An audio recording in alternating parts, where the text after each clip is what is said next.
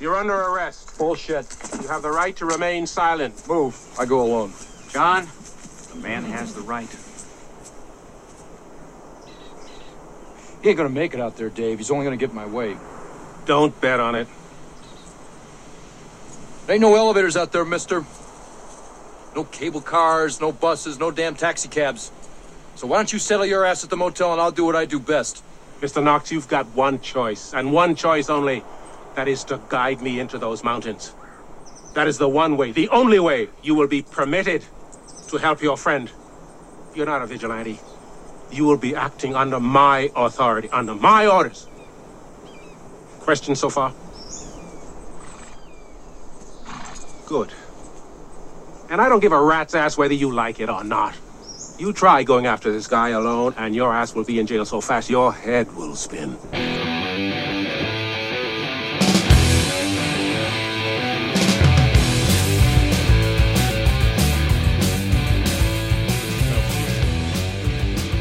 Not giving me much here. I was hoping you could pull it through, but I was mistaken. There's the beginning. Hello and welcome to a brand new episode of Fascinated with Films presents Obsessed with the Obscure. That's right, another obscure gem that you may not have seen. I ran into a kid at the golf course, and we started talking. I said, "How old are you, man?" He's like, "I'm 47." I said, "Yeah, where'd you grow up?" He's like, "I grew up outside of Boston." Do we know him? No, we don't know him, but Where outside of Boston? Brockton, I think. What? Oh, come on. But he was born in 75, so he's your age. But it had been a long time since I actually talked with someone in my age demographic that could get all the references. Oh, yeah. And it was kind of Especially cool. if you're from up north, you have all the same references. It was kind of cool. We were talking about going to I told him we used to go to the mall there, and then he's like, "What'd you like to buy?" He's like, I said, "Oh, I bought those remote control cars." He's like, "Yeah, I had a Grasshopper when I was younger." I was like, "I had a Grasshopper when I was younger." Yeah, that's like people saying, "Oh, I had Diamondback bikes." Yeah, we all had Diamondback bikes. He said, "I could bet you." I told him when I crashed. Or the Mongoose. Mongoose was another one. Haro. The National. That was another one. Yeah, it's crazy when you hear it. That's why I always thought it was interesting when you caught Family Guy, because Seth MacFarlane's our age, and a lot of those references he makes, it's crazy. They're very specifically New England, specifically Rhode Island, Massachusetts kind of jokes that he just throws in there. It was who was it? Patton Oswalt. He grew up in Northeast. He's like, "Let me tell you a little bit about a place called Carvel Ice Cream." Yeah. He's like, "You couldn't cut those cakes with a lightsaber." Remember the forks would bend? Oh yeah, man. When we would, you can still get those at Walmart here. Can you? Yeah. Carvel ice Cookie cream Puss? pizza. No, I mean, you're not going to get the fancy ass ones. You'll just get the normal birthday one. He said the worst part about it is the guy did his own commercials. Oh, the commercials and he sounded awesome. like Tom Waits gargling hot asphalt. Yeah. It's a Cookie Puss. It's a Tom Carvel for the Carvel ice cream cakes. Take the Route 1 off of Main Street. Into North Attleboro. That's awesome. Well, he knew where Watery Hill was. It was cool. That's cool. Like to meet somebody that had got a bunch of your references. Well, he probably would have gotten all our. You tell him about the podcast. Say, hey, I didn't tell him about the podcast, but you're I'm not sure pimping the podcast out there. I didn't pimp the podcast to him. He seems like one who would enjoy it the most, because a lot of these, especially these obscure ones, they're heavily aimed towards our age demographic who might have been. And there's some people probably listening that are like, "That's not obscure." Like they just happen to be in the time period where it got played over and over and over again. I mean, yeah, if you're looking at like the TBS, like some of those, not the one we're doing today, but the other one. Yeah, we can tell about Beastmaster. And, okay, Beastmaster. If you grew up in New England in 1985 or 6 or whenever that came out on HBO or Cinemax, it's certainly obscured if you're in your like 20s. Oh, Jesus, you would never have known about it. Yeah. But I think and not to get too long on that one, but it spawned a lot of cool stuff. I mean, it was very cool Dungeons and Dragons. Some style. good trivia on that I'll share with you when that time comes. But today we're going to do an awesome one. We actually picked this before we lost the great Sidney Poitier, who is awesome. You killed him. I have a ton of... You killed him. I did not. I have a ton of great Sidney Poitier movies, from Lilies in the Field to Sir with Love, the Mr. Tibbs one. You know my favorite one is? What's that? Sneakers. Yep. I was just going to say there's two of the modern ones that people really enjoyed and really liked. And one of them was Sneakers, which I'm not sure that would qualify for an obscure movie, but maybe for some people. Nobody's heard of that movie. It's almost obscure. Almost everything's obscure now because they don't play it as much on TV unless you're talking about like the FX streaming channels that just has the movie channels like that you might see it there. But they get Tubi's done a where really I good see job a lot of too. obscure ones Tubi come up? and Cracker. YouTube free with ads. Yeah. The movies that are free with ads literally is a obscure playbook. Yeah. And this is one of them that was on that. If you want to watch this movie and follow along with us when we do the time codes, this is a perfect one to do it to, because the YouTube, if you Google, so we're going to be talking, obviously you saw it in the title there, we're going to talk about some Shoot to Kill. But if you go to the YouTube version of it, the movie looks incredible. It's almost like Blu-ray quality. I was like, holy shit, because most of the ones I've caught on YouTube look crappy as hell. It's funny because the title doesn't connect me to the movie at all. I was confused It's back really in the day like- because it was close to the AC/DC song Shoot to Thrill, but they actually did say Shoot to Kill in the song lyrics also. But this movie doesn't conjure up. Like, I had to think. I was like, Shoot to Kill, because then I thought Tom Berenger, and I was like, Sniper. And I was like, Shoot to Kill. One shot, one kill. Yeah. You just went through some brain kind of thing. But this was one of the pay-per-view movies when we had pay-per-view on cable, and we would see you had that one pay-per-view channel that unless you were ordering or watching a movie, they just played trailers 24/7. And I would leave that fucking thing on until you or Matt would be like, turn the fucking channel here. So I had seen all these trailers so many times, and this was a classic pay-per-view one. I remember renting it and being so happy. It was a beautifully told, and we're going to end up... There's not a lot of our obsessed with obscure ones really matter when it comes to spoilers, but this is kind of a big one that's not going to ruin it for you, but they do a decent job somewhat. When you rewatch it, you can kind of tell who the killer is. The problem is now, if this movie came out now and I see a group of people and Clancy Brown is in it. Yeah. There goes Dave right there. Well, no, they did a great job. They did a great job. Because they put Andrew Robinson in it. Yep. And Andrew Robinson was the Zodiac killer in Dirty Harry. And the other guy. Yeah, the guy from License to Drive was Rich Mauser. Not the one I'm thinking of. There's one other dude that I've seen him as a bad guy in something else. The only other two people is that Frederick Coffin and Kevin Scannell. One of those two. Yeah, because Richard Mauser had been a bad guy while he was in The Thing, and he kind of was the bad guy in The Thing, and then went to do License to Drive and a whole bunch of other stuff. So I loved all the actors in this. They did a great, really fantastic job.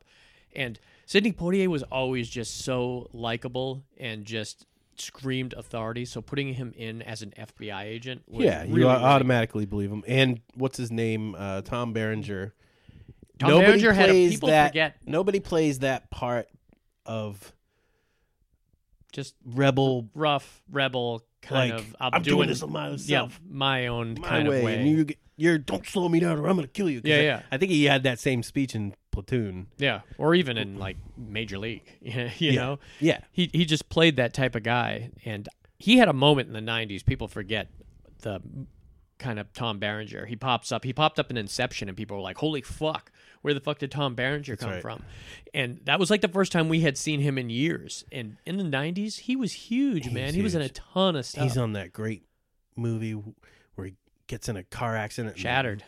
Fucking love Shattered, man. And that's you another seen obscure Shattered? one. Yeah, we could do that one. I just got another obscure one that we might be talking about, and this is going to be a difficult one. This one had the best surprise ending of like any movie I had seen in a long time, was Whispers in the Dark. Do you remember that with Annabella Sciorra? Yeah. And then the scene at the end, I won't tell it, there's that scene at the end at the dinner table where all shit goes to hell and you revealed the shocking ending. I remember having people watch that movie so I could watch their reaction of how shocking it was. And Shattered was like that. Yeah. When you knew the ending of Shattered and then it came and you were like, oh, that's so great. Mom said she watched it and could see it coming. I was like, back then we could not see it coming. She saw it coming because she saw it before. Maybe. That's possible, too. She had to have seen it back in the 80s. I think a modern audience could have seen it coming, though. You know? Probably. I think back in the day, we weren't looking we weren't looking different ways. Now, we've seen so many of those type of movies with the fractured timelines with, the it's big hard. reveals. It's hard to do mystery something thriller original. movies. I mean, that's why when Blair Witch Project came up, it blew up. It wasn't particularly a great movie. Yeah. it just did a lot of things that no other movie did before. Yeah. There's a lot of those. And that in the same time, you look at M. Night Shyamalan, who, people weren't doing... He's doing TV shows. Really clever... Did he? Does he? He has a TV show out. Huh. I didn't even know. But with Shoot to Kill had a great kind of detective story, and it was really rooted in that whole serial killer, hunting that serial killer down. But let's go through and talk about some of the actors. So let's go back to Sidney Poitier. Just recently died. I mean, epic kind of roster. If you look at his IMDb page, it's insane. You can't go wrong. 4, 5 decades, right? Yeah. At least. And it's one of those things that even the movies that you don't like that he's in, he's still good in. It's like Gary Oldman. If you don't like a Gary Oldman movie, that's fine. You still like Gary Oldman. I can't think of a Sidney Poitier movie. Did he do the original Look Who's Coming to Dinner? Or yeah, I'm pretty sure. Yeah, that was him.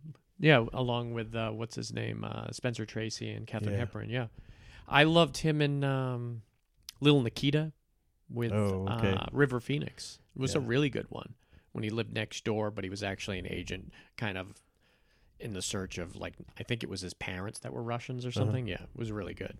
So I was always a fan of Sidney Poitier and putting these guys in this together because when the root of this, it's kind of a buddy comedy. It's not overtly jokes like 48 Hours or something like that. Did have, you would never put this under comedy. I did laugh out loud during one scene. Oh, there's a lot of good scenes. He had a lot of funny lines. It was weird. They went back and forth. Their relationship together was playful, but it wasn't comedy, No. Like I love. It was almost like... What scene were you did you laugh at? When he's trying to get on the horse. Oh, yeah. I love when he was eating the marmot, too. Yeah, that's right. You eat marmot? What's marmot? It's kind of like a big hairy rat.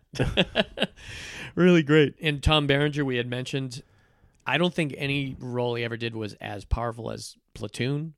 I don't think we've ever seen him play that insane before. I think after that, he played kind of a love interest. He got that character really well, I think. Yeah, but you would think that he would have been typecast as that crazy motherfucker, and he really didn't. I don't remember him playing a mean guy. I mean, he usually played the leading man. I mean, he wasn't the most handsome guy. He's mostly...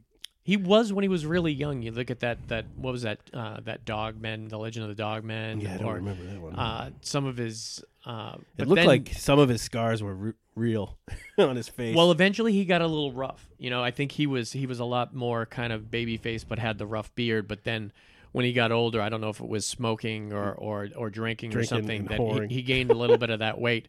And it changed his roles, which worked fine for him. Remember, when he did Sniper, he was going to be the military guy for a while, and he did that kind of run for a little while there. I love that original Sniper with him. Yeah, it was good. What was your favorite Tom Berenger movie? Might be this one, to be honest with you. It's no, gotta be Platoon. It's got to be Platoon. I mean, you're watching somebody. Did he win the Oscar for that? He had to have been nominated. If he didn't win the Oscar for that, I'm going to be pissed. If we had a producer, they could look that shit up. Justin, why didn't you sit in with us? Could have used you right now, buddy. All right, let's go Kirstie Alley. Kirstie Alley back then was killing it, too. I just got the original Look Who's Talking on DVD. I haven't seen it forever, man. But I remember really enjoying that first one. You know what I appreciated going back and watching her? Because I had seen her, again, my wife, maybe 4 years ago, I want to say, watched the entire run of Cheers. Oh, nice. She was so great on my computer. I loved her. I'd be working on my computer, but Cheers is right here in the background. She was and plays a totally different... Oh, yeah. She brings almost none of that to this role, which I thought was really cool. Yeah, she had a moment along with Tom Berenger back then where she was in a lot of different stuff, and she killed it in all those things. Nothing. Look Who's Talking. Her opposite. Was she in Look Who's Talking? Yeah, that's why I mentioned Look Who's Talking. Oh, I didn't. Subliminary. Yeah, but what Madhouse was another great one with her and John Leguizamo. Not John Leguizamo, John Larroquette. I loved that movie. Yeah, she had done so much stuff back then. John Leguizamo. He irritates me. Although he's a good actor. He's a whole different actor now. If you watched him in that Waco miniseries, he was really, really good in it. Clancy Brown has had a huge kind of thing. When you rewatch this, and that was our spoiler, that kind of Clancy Brown is our main villain in this. And it was a spoiler, and it really wasn't, because you're literally like a half hour into the movie when you find out. And if you're familiar with Clancy Brown, you could tell it's him on the fucking phone in the first 5 minutes. Oh, they didn't disguise his voice? No, he sounds like the guy from The Highlander. Oh, okay. He sounds just like it. Or he sounds like Mr. Krabs, which a lot of people don't realize that Clancy Brown is the voice of Mr. Krabs. One of my favorite things with Clancy Brown was that HBO show, The Carnival. Oh, yeah. When he played the devil. Yeah. Oh, my God. Great. He was intense in that movie. Scary as shit. That season finale when he ripped his shirt off and he was running through the cornfield. That was, what's his name's one of his best roles, Nick Stahl. Nick Stahl. He was great in that. Nick Stahl was great in everything. People forget about him because I think he's just kind of left the business completely now. But Was he, did he get wrapped up in the Me Too movement? Was he I someone don't that got in think trouble so. for it? I think there was something else with him. Or am I confusing his character from Sin City? Or from Bully. You know? He's played I kind of think maybe he was, but I think he might have been on the other end of it. I think he Okay. might have been Me Too. I'm not sure. Don't quote any of us on that. We don't know what don't we're talking listen, about. Yeah, We don't ever know. listen to us. First off, We don't know what we're outside of talking about. entertainment, like we're trying to entertain you. A couple geeks talking Outside about of their that, favorite don't movies. listen to us about anything ever. Clancy Brown's been huge. He's in the new Dexter, which we have not watched yet. We got Showtime through our sister-in-law, but we haven't. We started that Yellow Jacket show. Have you heard about that? Nope. It's like a female soccer team that goes down in the wilderness, and they have to they're in there Eat for each other? they're there for 19 months. It's like Lord of the Flies, but they're like killing the other soccer players, hunting them down, killing them, slitting their throats, and eating them. It's fucked up. And we're seeing it from the point of view when they're already back, and we're seeing how they're affected by it. Really good. Christina Ricci's in it, and Juliette Lewis. I always like Christina Ricci. Oh yeah, she doesn't look anything like you. You would watch the whole thing and not know it was her. She has the same eyes. I'll recognize her. I don't know, man. She was in the new Matrix, and I looked at the cast at the end, and I was like, Christina Ricci was in this, and I looked it up, and I had to go back, and I still couldn't see that it was her. She has the Susan Sarandon She's eyes. blonde. She looks like Michelle Pfeiffer now. She looks like a young Michelle Pfeiffer. Go check the picture out when you're listening to this later. Christina Ricci, Yellow Jackets. Richard Mauser, we mentioned him. License to Drive, The Thing. He was like the... It. Yeah, he was in it. Yeah, he got his head removed. He was the one It. in the refrigerator. He was the one in the started refrigerator. talking. Always a cool guy. I loved him in Son-in-Law.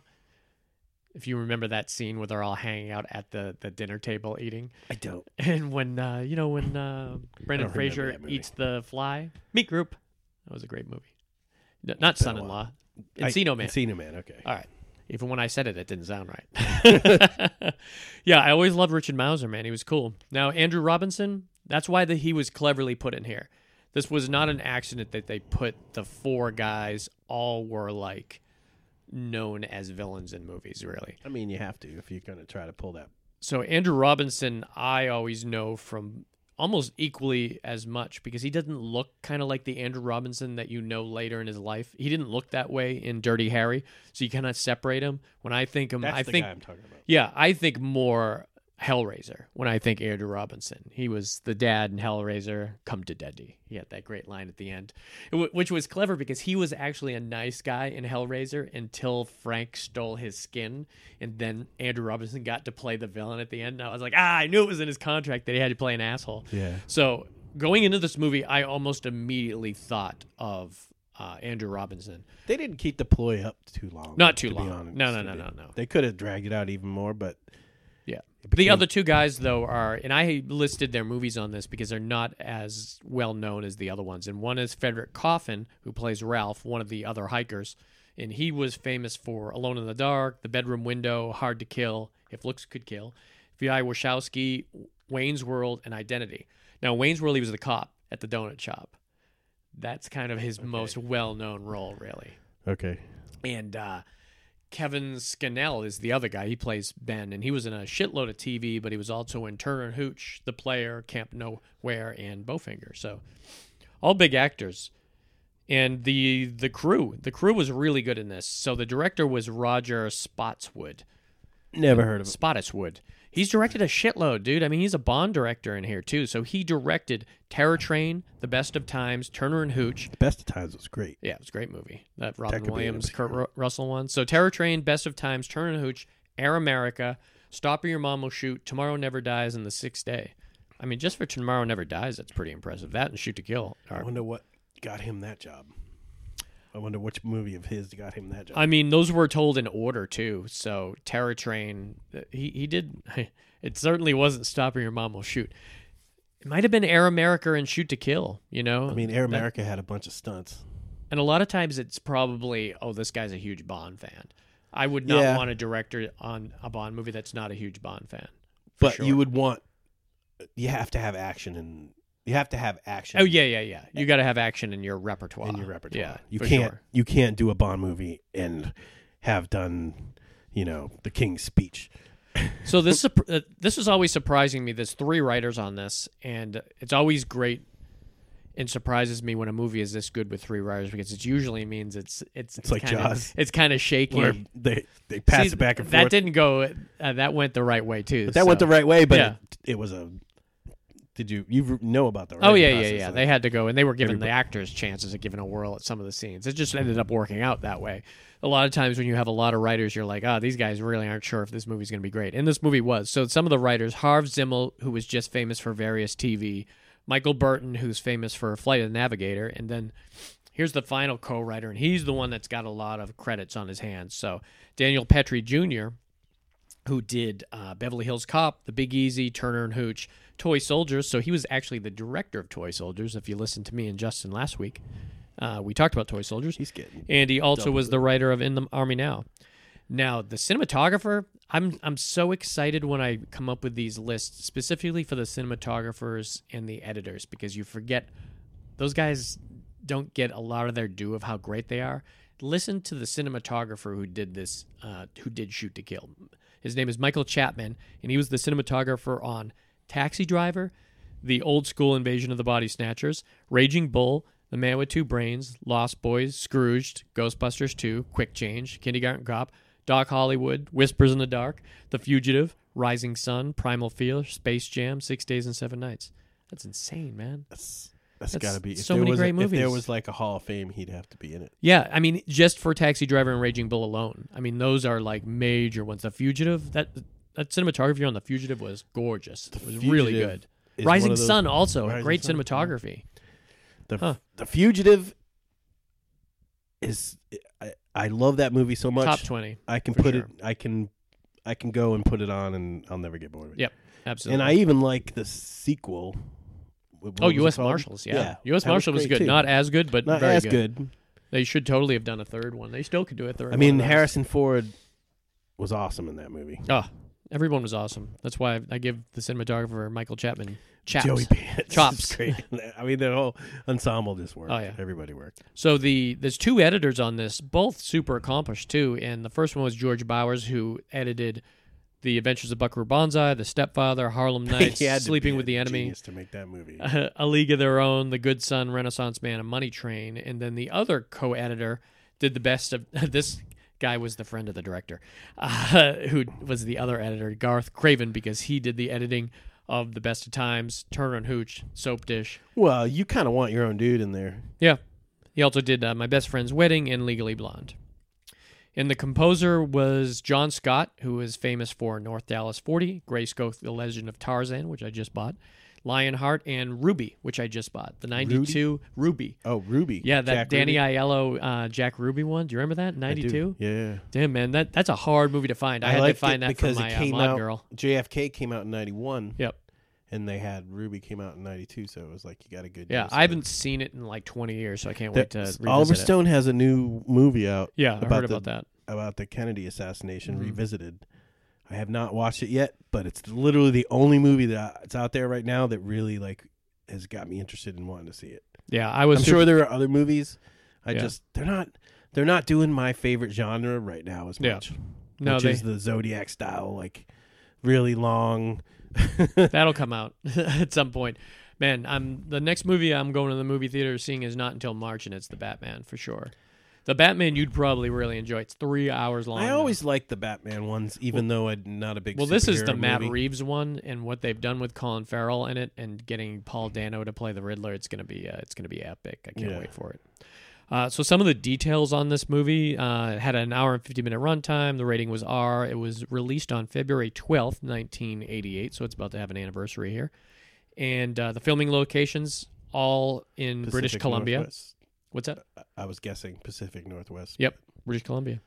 And the budget was $15 million, and the worldwide gross was just shy of $30 million. So pretty damn good. That's good.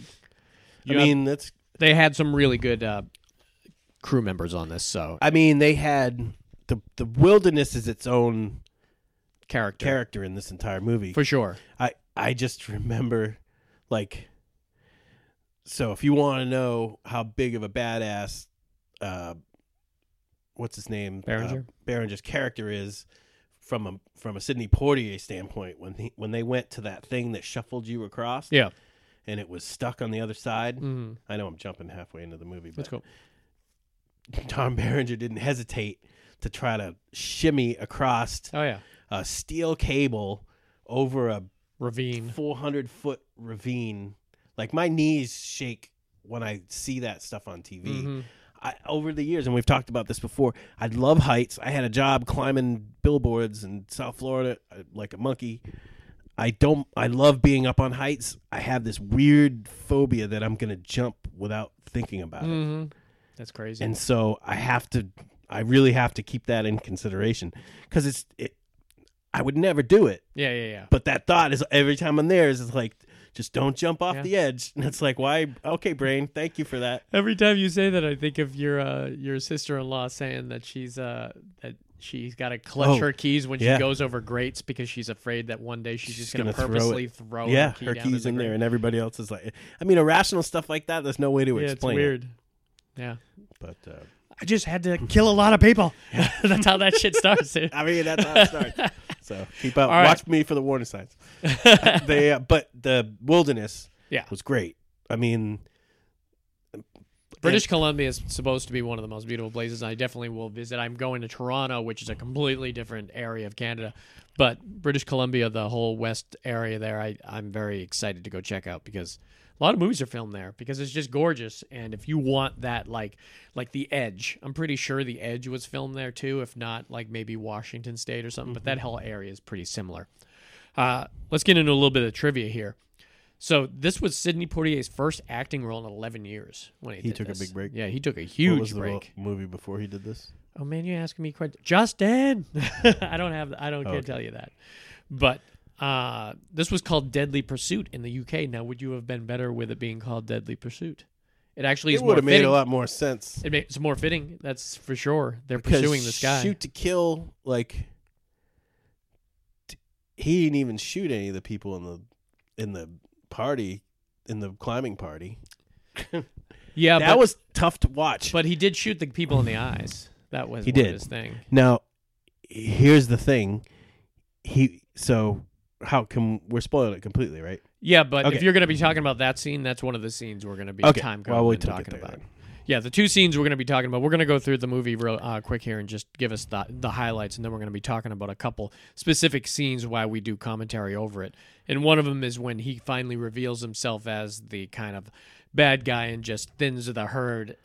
And we're going to talk about the showdown on the ferry. It was kind of funny knowing he was the bad guy, watching him make small talk in the beginning. No, because they gave great looks by every actor. Yeah, they definitely made that alpha dude, like the one that wanted to go across the basket first, and he made him look suspicious. All right, let me go through the trivia here. So it was called Deadly Pursuit in the UK because of a recent shooting rampage that killed dozens of people. Apparently, using shoot to kill was a bad kind of precedent at that time. In '88, what was going on you said in the UK? Yeah. So whatever happened in the UK in '88 must have been a shooting spree of some sort. Was there what was going on with Northern Ireland and them? I know Sinn Féin was... There's a very good chance that it involved Northern Ireland. I can guarantee you that. All right. In a fight with Tom Berenger's character, Sidney Poitier says he has been up against the Mafia, the KKK, and the KGB. And he has in 3 movies, which is interesting. I'm wondering if that's the reason they did that, because he was in Let's Do It Again, The Heat of the Night, and then Little Nikita. So the thing is why would you think just because you were an agent you could handle the weather there? That's what I would be. No, and that's what made the movie interesting. It's like, yeah, you can be the baddest person in the world, but if you're not used to being in the wilderness like that, it's that's. This is also interesting that there was the original title was The Mountain Kings, which... No. I'm glad they went with... I kind of like Deadly Pursuit, but I'm wondering if there was a movie... The Mountain Kings. That should have been Brokeback Mountain. Yeah, The Mountain Kings. Alternative title. Yeah. The knife Berenger is seen using is the Gerber BMF survival knife, and if those people who really grew up in the 80s knows, that was the Stallone Rambo knife that he used, which was very popular. The and you could get them at flea markets everywhere. Another interesting thing is the canyon scene where Berenger crosses on the cable is the same location in First Blood. Oh, when he's hanging on the side of the wall. So very interesting. Stanton carries, for your gun nuts out there, Stanton carries a Smith & Wesson 5.86 357 Magnum, a common handgun used by the FBI special agents in the mid-'80s and 90s. That's a big gun for an FBI agent. Yeah, it is pretty big. Thing would stick out from your jacket. Yeah. See, I don't. Yeah, 357 Magnum. I don't know how everyone's just not using Glocks. I'm sure they all are now, but the film is Portier's first and only R-rated film in which he is the headlining star. That's interesting. In order to keep the audience guessing, the hikers were played by actors known specifically for playing villains, and the body count was 8 sorry-ass motherfuckers. So, interesting. Yeah. Now, some sorrier than others because we'll talk about it. So the movie starts out pretty interesting. It starts out with that guy that we can't see who's actually going into a jewelry store, but he's got the keys to the jewelry store, so you're not sure what's going on, but he's frantically rounding up all the diamonds. It was a very clever intro. Yeah. The writing of this was very clever. Absolutely. And so he's basically stealing or taking diamonds from what we think might be his own store. And then when he gets outside, we realize that the cops are there, and they show up, and the silent alarm, I guess, went off. And they're there talking about him, and they're wondering why he's stealing his own diamonds. And he's like emphatic, "Hey, they're my diamonds. I can do what I want." And so they don't really believe what he has to say. And this is our kind of introduction to Sidney Poitier, and be like, "Where is Mrs. So and so, whoever his wife is?" And he says he doesn't want to talk about it, and he says, well, her name's on the lease, so we really actually need to talk to her. And then you soon realize something's going on here, and we find out that it's a kidnapping that happened, and he's there to pick up the ransom to bring to the kidnapper. Right. Those never go right. No, not at all. Only in Latin America. Yeah, it's true, but mostly just and the reason people why in the know because they give you the person back. Yeah, you know that it's just a business just pay the deal. money. Yeah, and here's your person. It's stupid, but it's crazy. I mean, it's better than what was that Russell Crowe movie when they brought him in to negotiate? That might have been Bridget Fonda. He went in there and negotiate for a kidnapping in South America. Huh? I don't remember that. It's not the Green Zone. It was. Yeah, was it a Ridley Scott movie or something? Maybe had that feel. Interesting. Yeah, all I think is Man on Fire, with the kidnapping of what's her name. But so it was a great scene, and they brought in Sidney Poitier as kind of the negotiator, and you're hearing Clancy Brown doing his kind of Highlander voice over the phone and saying he's clever. They're really showing how clever he is. They got snipers set up, and all he wants to do is have a car filled with gas. He's going to drive to the dock, and he's going to drop the girl off at the end, and he's going to get out of there. He's just trying to negotiate his way out of the house, basically. And the sniper's set, and then you realize he comes out with a blanket over him and the girl and his wife, and you can't get a clear shot. Both. Yeah. I mean, today, or hit him with rubber bullets or whatever you got to do. They're not letting him in a car. Yeah, no. Today they probably would not do that. They were a lot more kind of weird. They're shoot the one with the big feet. Yeah. Can you take an ankle out? You can take an ankle out. Take an ankle out. But this guy But it was clever for back then. It was believable that he's killed. He's done this before, and he's killed 3 of the other hostages. He always kills the hostage, so they kind of were very skeptical. Well, he let one go, and then shot her while she was on the front lawn, so they knew right away. I'm sending out a message. You get my message? You get my message? Yeah, it was really, really good. Reminds me of Desperate Hours was another good kind of kidnapping movie that was kind of on the same element as the beginning of this movie. So he gets to the car, and he drives to the dock, and he's like... You want to hear a kidnapping story? Bring it. Before you go on? Everyone listening, I'm sure, is dying to hear a good kidnapping story. So... Were you involved? No. I might even have been before my birth. But I was reading an article that Jimi Hendrix used to party a lot at Studio 54 and got to know the owner and got to know a bunch of people that worked there. So, and he was a big drug addict. So he would be buying drugs all the time. So that part I believe. Yeah. So he got invited by these 2 Italian-American mafia-connected dudes. Hey, man, come back to our house. We'll party. We'll sell you some drugs and everything will be good. they were meaning to kidnap him. They wanted his agent to sign over his contract to them. Because that's a thing. And for 3 days, they kept Jimmy in the apartment. Jimmy had no idea he was kidnapped. For 3 days, he was high on drugs, just partying. So finally, the owner from Studio 54 was like, "I think I know who did it," and he called him up and he said, "You release him right now, or you guys are dead." He's like, I know that they're gonna find out and someone's gonna kill you. Yeah. So they released him, but he never knew he was kidnapped. Released him. Those guys are my friends. Yeah. Man. Look at all the drugs they gave me.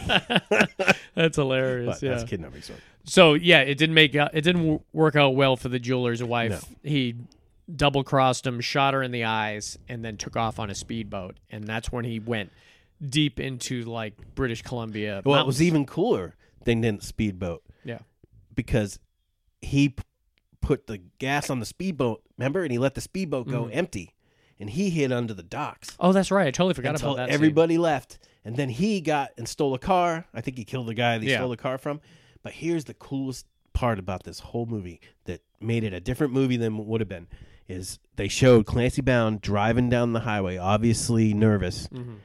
Up ahead, he sees a police roadblock, a big police roadblock. So he's like, damn.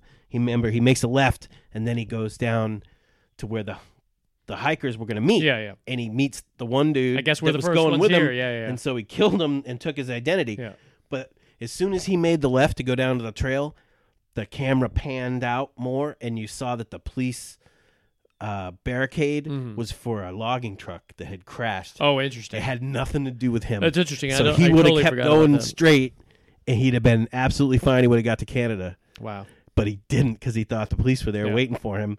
But it wasn't. It was just a car accident. And yeah, at that point now, he's just part of this hiking group, stolen that guy's identity, and he just goes up on this like weekend warrior trip that like four or five guys went on. When Christy Alley, 2 of them didn't look in shape to be doing it. Yeah. Well, they wanted to try it. You know, it's one of those things. It's always somebody huffing and puffing. Something you should try unless you can do. You have to like work your way up to that. Yeah, I mean, it seemed like a pretty steep one to try to work your way up it. Elevation's no joke. Elevation's no joke, and physical exertion's no joke. I'll tell you what, I walked 27 holes of golf on Tuesday, and someone started out with us, and after 9 holes, he had to get a cart. Yeah. He's like, I haven't walked 9 holes in 3 or 4 years. He's like, I didn't realize how hard it was. Yeah, me and the wife went to Iceland, walked up the mountain to go to a hot spring so we could like chill in the hot springs, and we didn't realize how steep it was and how much of a hike it was. And I had to take like 6 breaks, and this was before my asthma was like completely under control that it was now. I can't wait to go back there and try it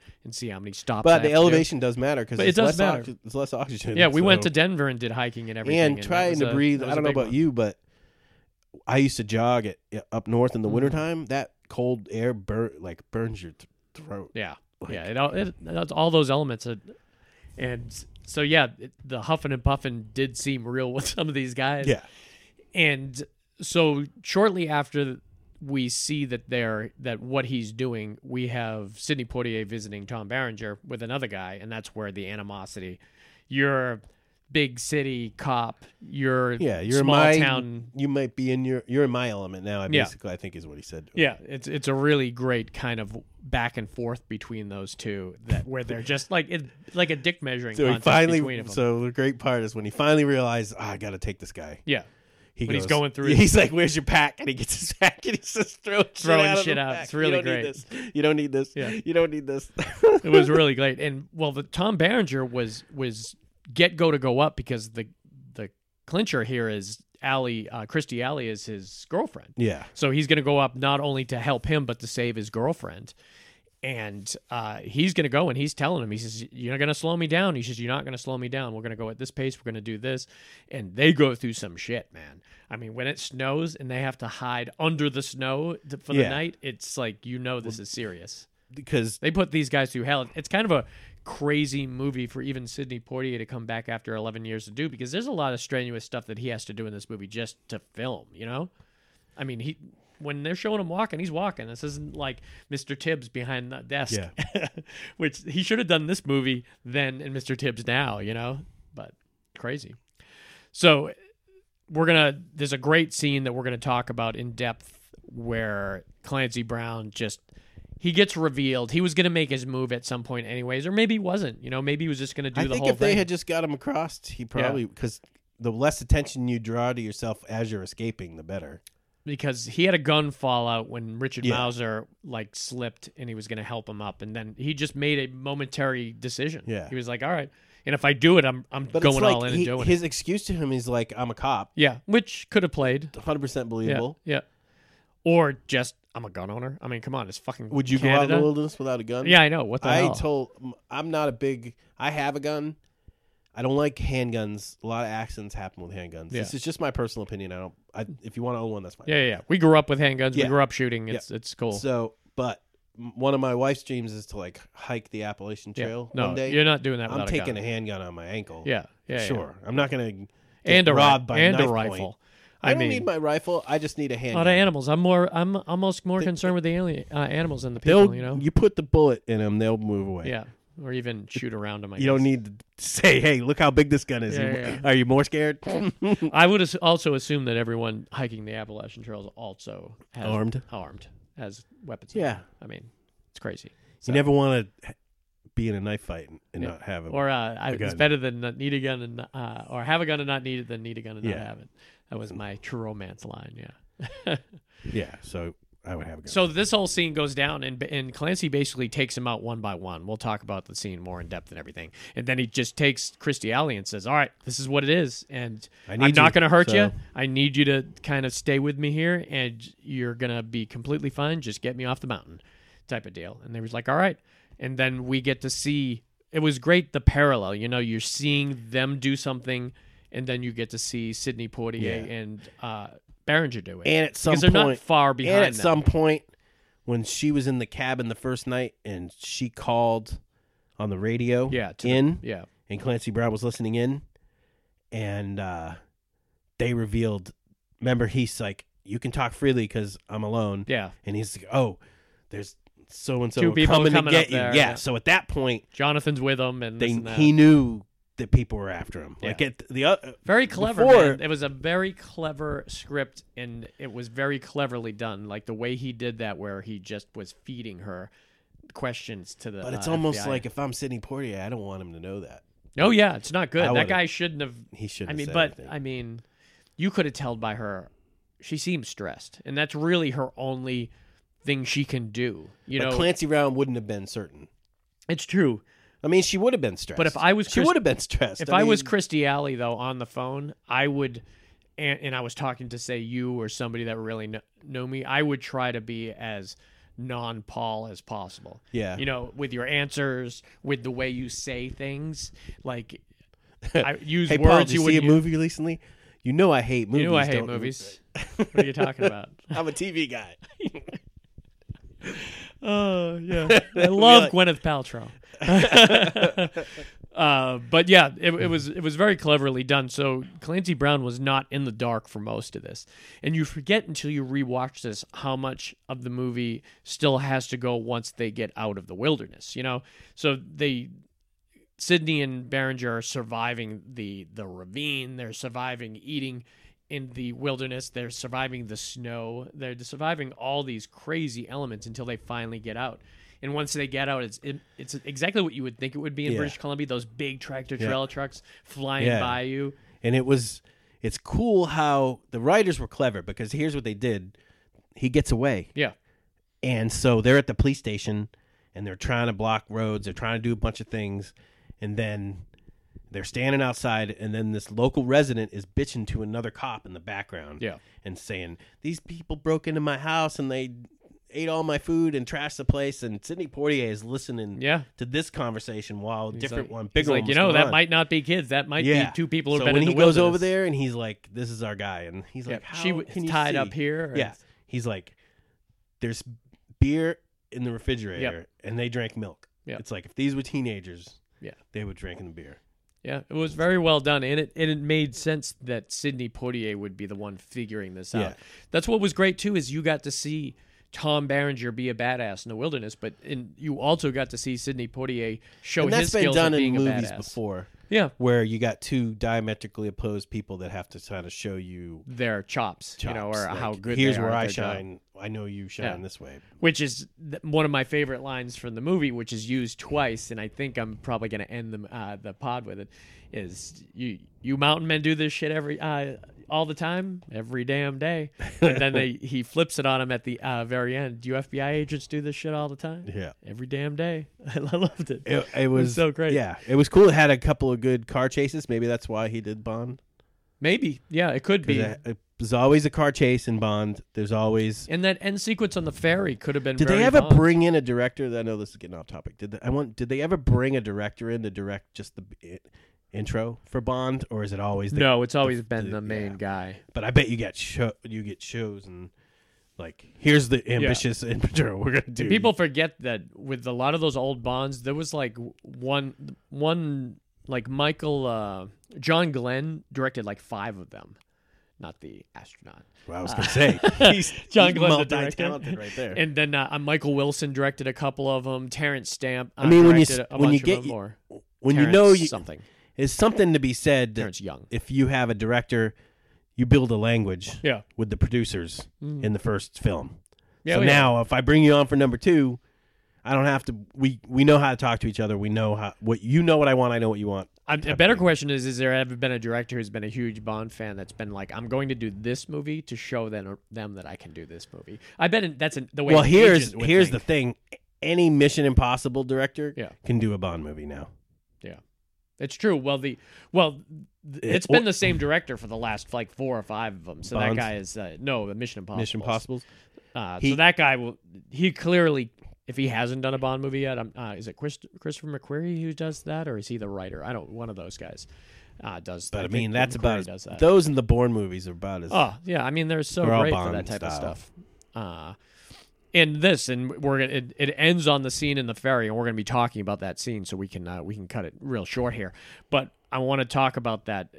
Just the choice to jump on one ferry than the other was really, really cleverly done in the script too, where they saw the car parked. There's 2 ferries at the dock. The car that they know that they stole and they've been chasing is parked on one of them, and they're all running towards that ferry. And then all of a sudden, Sidney Poitier looks at the other one and looks at Tom Berenger and he said, he's on that one. Only because he used the boat as a decoy in the beginning, remember? Yeah, it's true. I'm sure it probably clicked in his brain. He's like, he wants us to think he's one place. Yeah, Tom Berenger's like, what makes you think that? And he's like, that's just the type of son of a bitch this guy is. Or that's just how this I would do that. Yeah, it was clever. It was really great. And they weren't even paying attention when they showed up. Like, when they saw Clancy Brown and Kirstie Alley standing there, it was like, man, that guy really thought he got away with that shit. So, all right, let's jump to some cool scenes here, man. This first one here, I've got all pulled up and ready to go. I'll tell you if you want to pull up the YouTube clip. This is one of my favorite scenes in the movie. Like, when you're watching this movie, this is one of those scenes that you just can't wait when it comes, and when you're watching it a second time at least. And I've got it labeled as Clancy Brown thins the herd. This is basically, it's a 4-minute and 5-second trailer. And it pull up at time code 54 minutes and 45 seconds, and that's where the scene starts, where he basically kills the other hikers one by one in like a cool, clever way. So we'll play it here. British Columbia, man. Gorgeous British Columbia. I'll turn the volume up a little bit, but you can catch a little bit in the background. It seems like a really hard group to follow. Be like, of all the people I could have blended in with, why couldn't I have blended in with? I mean, they all look the same. They all have the same shaggy hair. That's true, but this way, it actually serves as different purpose. You can blend in, and it takes you into Canada the way you kind of wanted to do in the first place. So it's a whole different thing when you know these are the kind of the area where First Blood has been. So they are on the edge of the cliff here. That would be too close for me to walk. Yeah, I've walked that close. In Iceland, you're like literally nothing keeping you from like 2 feet from the cliff. So I've done it before. But yeah, you just got to watch yourself. So Richard Mauser here. This is the... Look at that. That's a pretty narrow path. Yeah, it's pretty narrow. I'm telling you, that Iceland, there was a lot like that. So Richard Mauser and Tom Clancy are kind of back from the group. And Clancy Brown? Clancy Brown, what'd I say? Tom Clancy. Tom Clancy? Yeah. I think he writes in he writes books. So Richard Mauser... Wet Moss. Steps on it, and he is like literally hanging off. He the cliff. almost looks like he's going to help him. Yeah. Like if he hadn't dropped his gun. No, I think he would have. I think that would have probably cemented the fact that he is all right. Yep. So he leans down, and the gun falls yeah. right out of Clancy Brown's shirt. And it's interesting that Mauser's even interested about the gun. Whatever, fuck the gun. Get me up. And so Clancy asks him to get the gun to him first instead of kind of helping him. So it's interesting that he does that. I don't think he's going to help him yet. Yeah, see, I think if he didn't ask Mauser to give him the gun, it probably would have passed as him just carrying a weapon for safety. But so now he does it, he grabs Richard Mauser's arm and he pulls him the hell up out of this rock too. I think falling it's got to be one of the most horrible things. Because you got a lot of time to think about it before you hit the ground. Clancy just literally lets him go, and some stuntman some did a dummy fall. Gets the last 10 feet. The last 10 feet was a dummy for sure, and he falls into the rapids down there. And then his scream alerts the other guys, so they go back down the path. And there, Clancy quickly hides the gun, secures it a little better this time, and just pretends, hey, he just fell off. But he doesn't wait long. No. Everyone's leaning really far over to see if they can see Andrew Robinson, and boom, one of them goes, and boom, third one goes, and Andrew Robinson's the only one left standing. And this is the thing I was talking about. Oh, wouldn't you have to say, shoot me? Yeah. Or I would make a move for the gun. Yeah.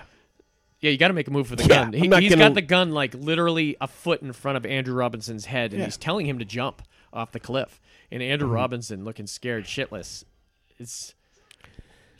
he's telling him, jump. Yeah, screw that. Yeah, I'm not jumping worth shit, man. You're going to have to shoot my ass. Yeah. Oh, and he puts it right to his head. Why not try to slap it away? Yeah. You got to take your shot. Yeah. Especially when he looked like he was resolved to die. And he falls right in. Every one no of the chance falls, on living, though, right? I would think there's definitely a chance unless you hit the rocks. Yeah. Not all of them would have lived, but there is definitely a chance a couple of them. So, Christy Alley's freaking out, and he's just saying, hey, I need you. You're safe. I'm not going to kill you. I can't get off the mountain without you. Yep. Which almost should put in her head, oh, I'm important. So I can. Well, she starts messing with him later on. She does start messing with him. She's like, or just getting lost on purpose. Or, it was almost that parking lot scene with Bridget Fonda. Is it here, Lewis? Is it here, Lewis? Totally. Or eating the fish. Like, hey. I remember when she ate the fish, I was like, I would never eat sushi ever in a million years. Now it's one of my favorite things. Yeah, it's true. All right. Good scene right there, man. All right. And this next scene we're going to jump to is going to be at an hour and 37 minutes, and that's going to be the ferry scene. So we're going to jump to it right now. All right, we're at an hour and 37 minutes, and looks like we're in the middle of the car chase. Yeah, and you could tell he's a little out of his element at this point. Oh, yeah. Sidney's driving, and he's driving like he has done this shit before. And Clancy still has Christy Alley in this scene, and they are in, what is one of those big wagons? Yeah, he's driving. It's like almost like a Bronco. It's like it's Ford cool Bronco. that they picked one of those cars, because that's the kind of thing when you're doing a car chase. It's always got to be the consideration. I mean, they're obviously in like an It has old, to stand out, too, especially. So now they're at the point where they might have lost him, so they're making kind of quick decisions of where they think he could possibly be going. He's been right so far. Yep. It just uses it's like FBI instinct, Yeah. And so now he pulls up to where the two ferries are, and you got two choices. You've got the ferry on the left or the ferry on the right. And send half men, half the other. Why you don't need? That's really what you should do. They kind of take a second to kind of decide which way they should go. But Sidney Poitier does spot the truck. And man, he is had him run over hoods jumping and stuff. He's over like, I'm the hood. climbing over the hood. He's like, got to be in his 40s. Oh, he's got to be in his 50s in this movie, I would imagine. Could you jump over a hood? No, I'm barely walking around a hood. And it's kind of shitty for these cops that aren't part of the next part of the movie too. They are like, they chose poorly. They have to either come back to the dock or whatever. So yeah, now Sidney Poitier sees the other one about to take off. Like what he should literally have done taking is off. tell them not to launch either ferry. Yeah.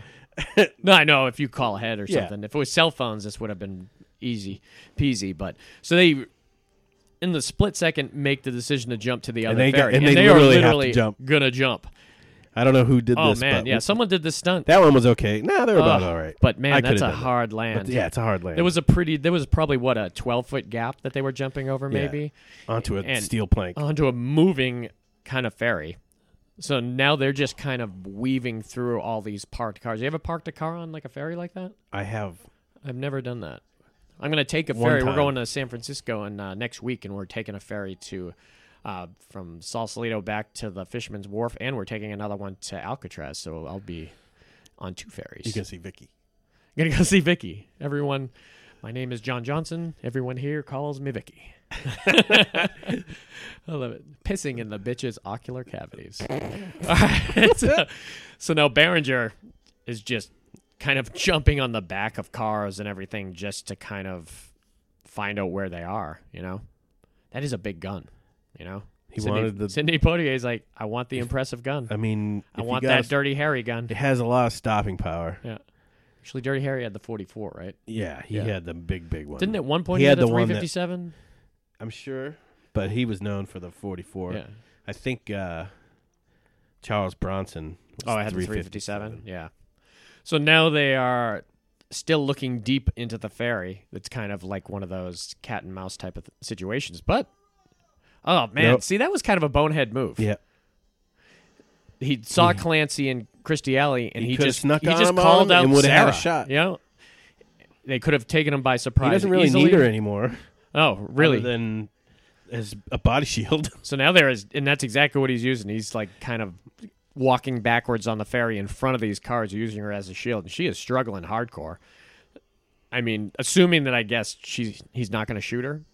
It's not that good of a shot. Missed Berenger right there. It's hard to shoot under duress, I've been told. Oh, I would imagine. So they end up going to another level.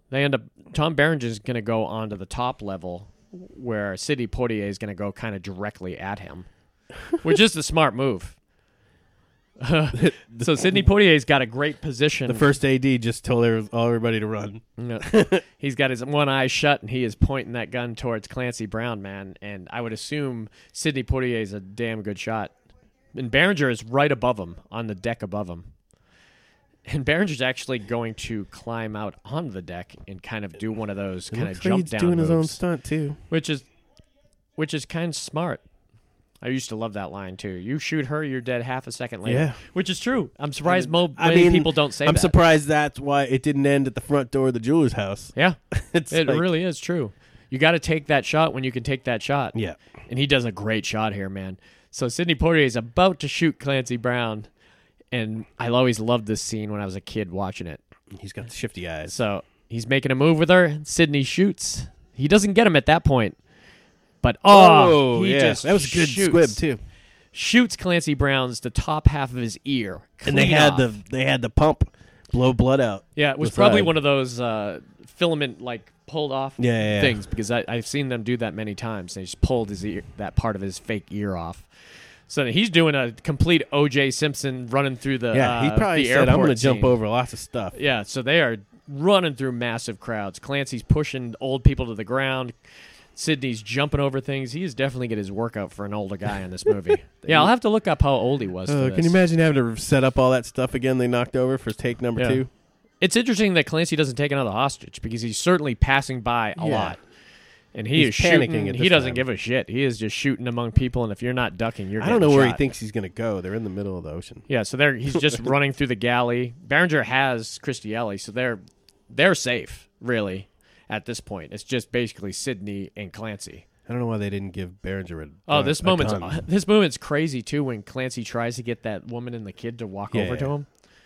That's another thing Mom used to tell us. Never get in the car. Never get in the car. Never get out of the boat. Never get in the car. Yeah. He's not hesitating. There's fire. So, yeah, now it's same sitch. They're on top. They're on the open deck now, overlooking the water. It's like 10 shots fired from everybody, and it's only one ear. Clancy's reloading at least. We get to see him reload. And, sees the scared mom kind of covering her children, and she's trying to get her to come over. And she's about to do it. She's about to do it, too, which is crazy. I love that. I love the angry Clancy Brown voice. That's when he becomes the Highlander. Or no, that's when he becomes the carnival guy. No, the guard at Shawshank. Oh yeah, we didn't mention that movie when we're talking. So, oh man, Sidney takes a shot in the shoulder. Clancy's making a move. He's just rushing him with the gun. Shoots Sidney twice. I don't think he shot enough to be out of bullets. Yeah, man. He reloaded. And these two kind of titans. Oh man, shoots right 3. past Sidney's head. That was 7. He should still have 2 more bullets. He was putting him in one by one. We're assuming he filled the clip. So he shoots right at Sidney's head, and click, nothing happens. And then they both go flying off the ferry, which is dangerous as shit, man. 2 people on top of each other. Yeah, fly in the water, underwater cameras, really great. So this is the type of stuff if you're going to be a Bond director, you need to show. Sidney Poitier is basically in shock. Yeah, and Clancy's pulling him down, so they're he's kind of struggling together. He still wants to kill him instead of trying to get away. Yeah, it would have been interesting. I would have loved a really great commentary or documentary on this to see what to do. Yeah, Sidney's biting him underwater, but whatever it does. Sidney's got his gun out, points it at Clancy, and boom, underwater. Is that like a Mythbusters thing? Can you do that? Can you shoot? If that close, you can. That close. Projectile will come out. Yeah. So it's like point blank. So he shoots Clancy, and Clancy just goes to the bottom of the ocean. Mythbusters were trying to bust the Saving Private Ryan.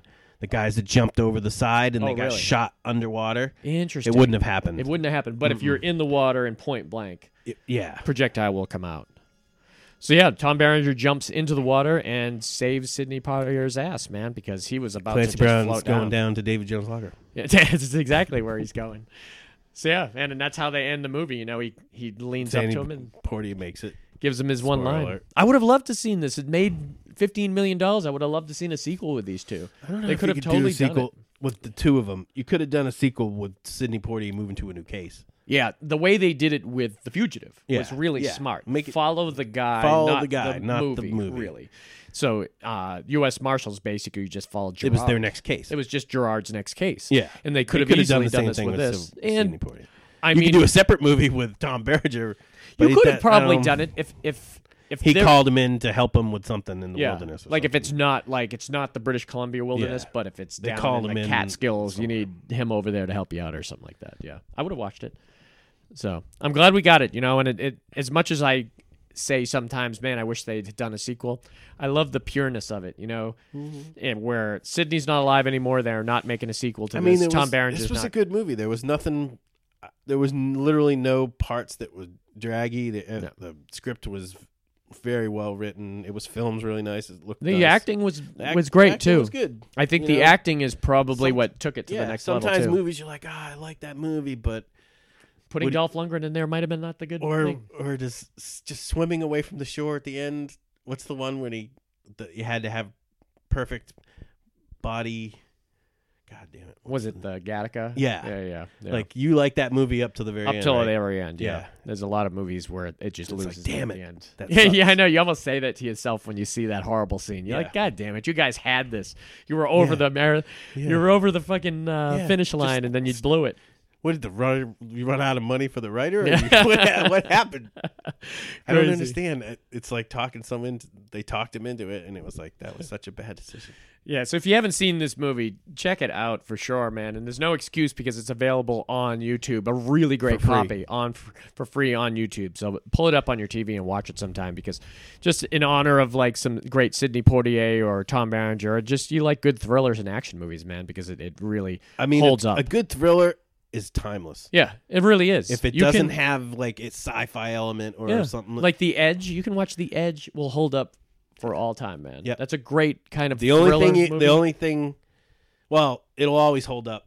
I think where people nowadays are so wrapped up in technology. Yeah, I guess you won't can't get over a lot of that stuff. GPS. Like if you do a thriller now, you have to make that impossible. No cell tower. I don't have any bars. Yeah, this sucks. It sucks. What was the no 5G?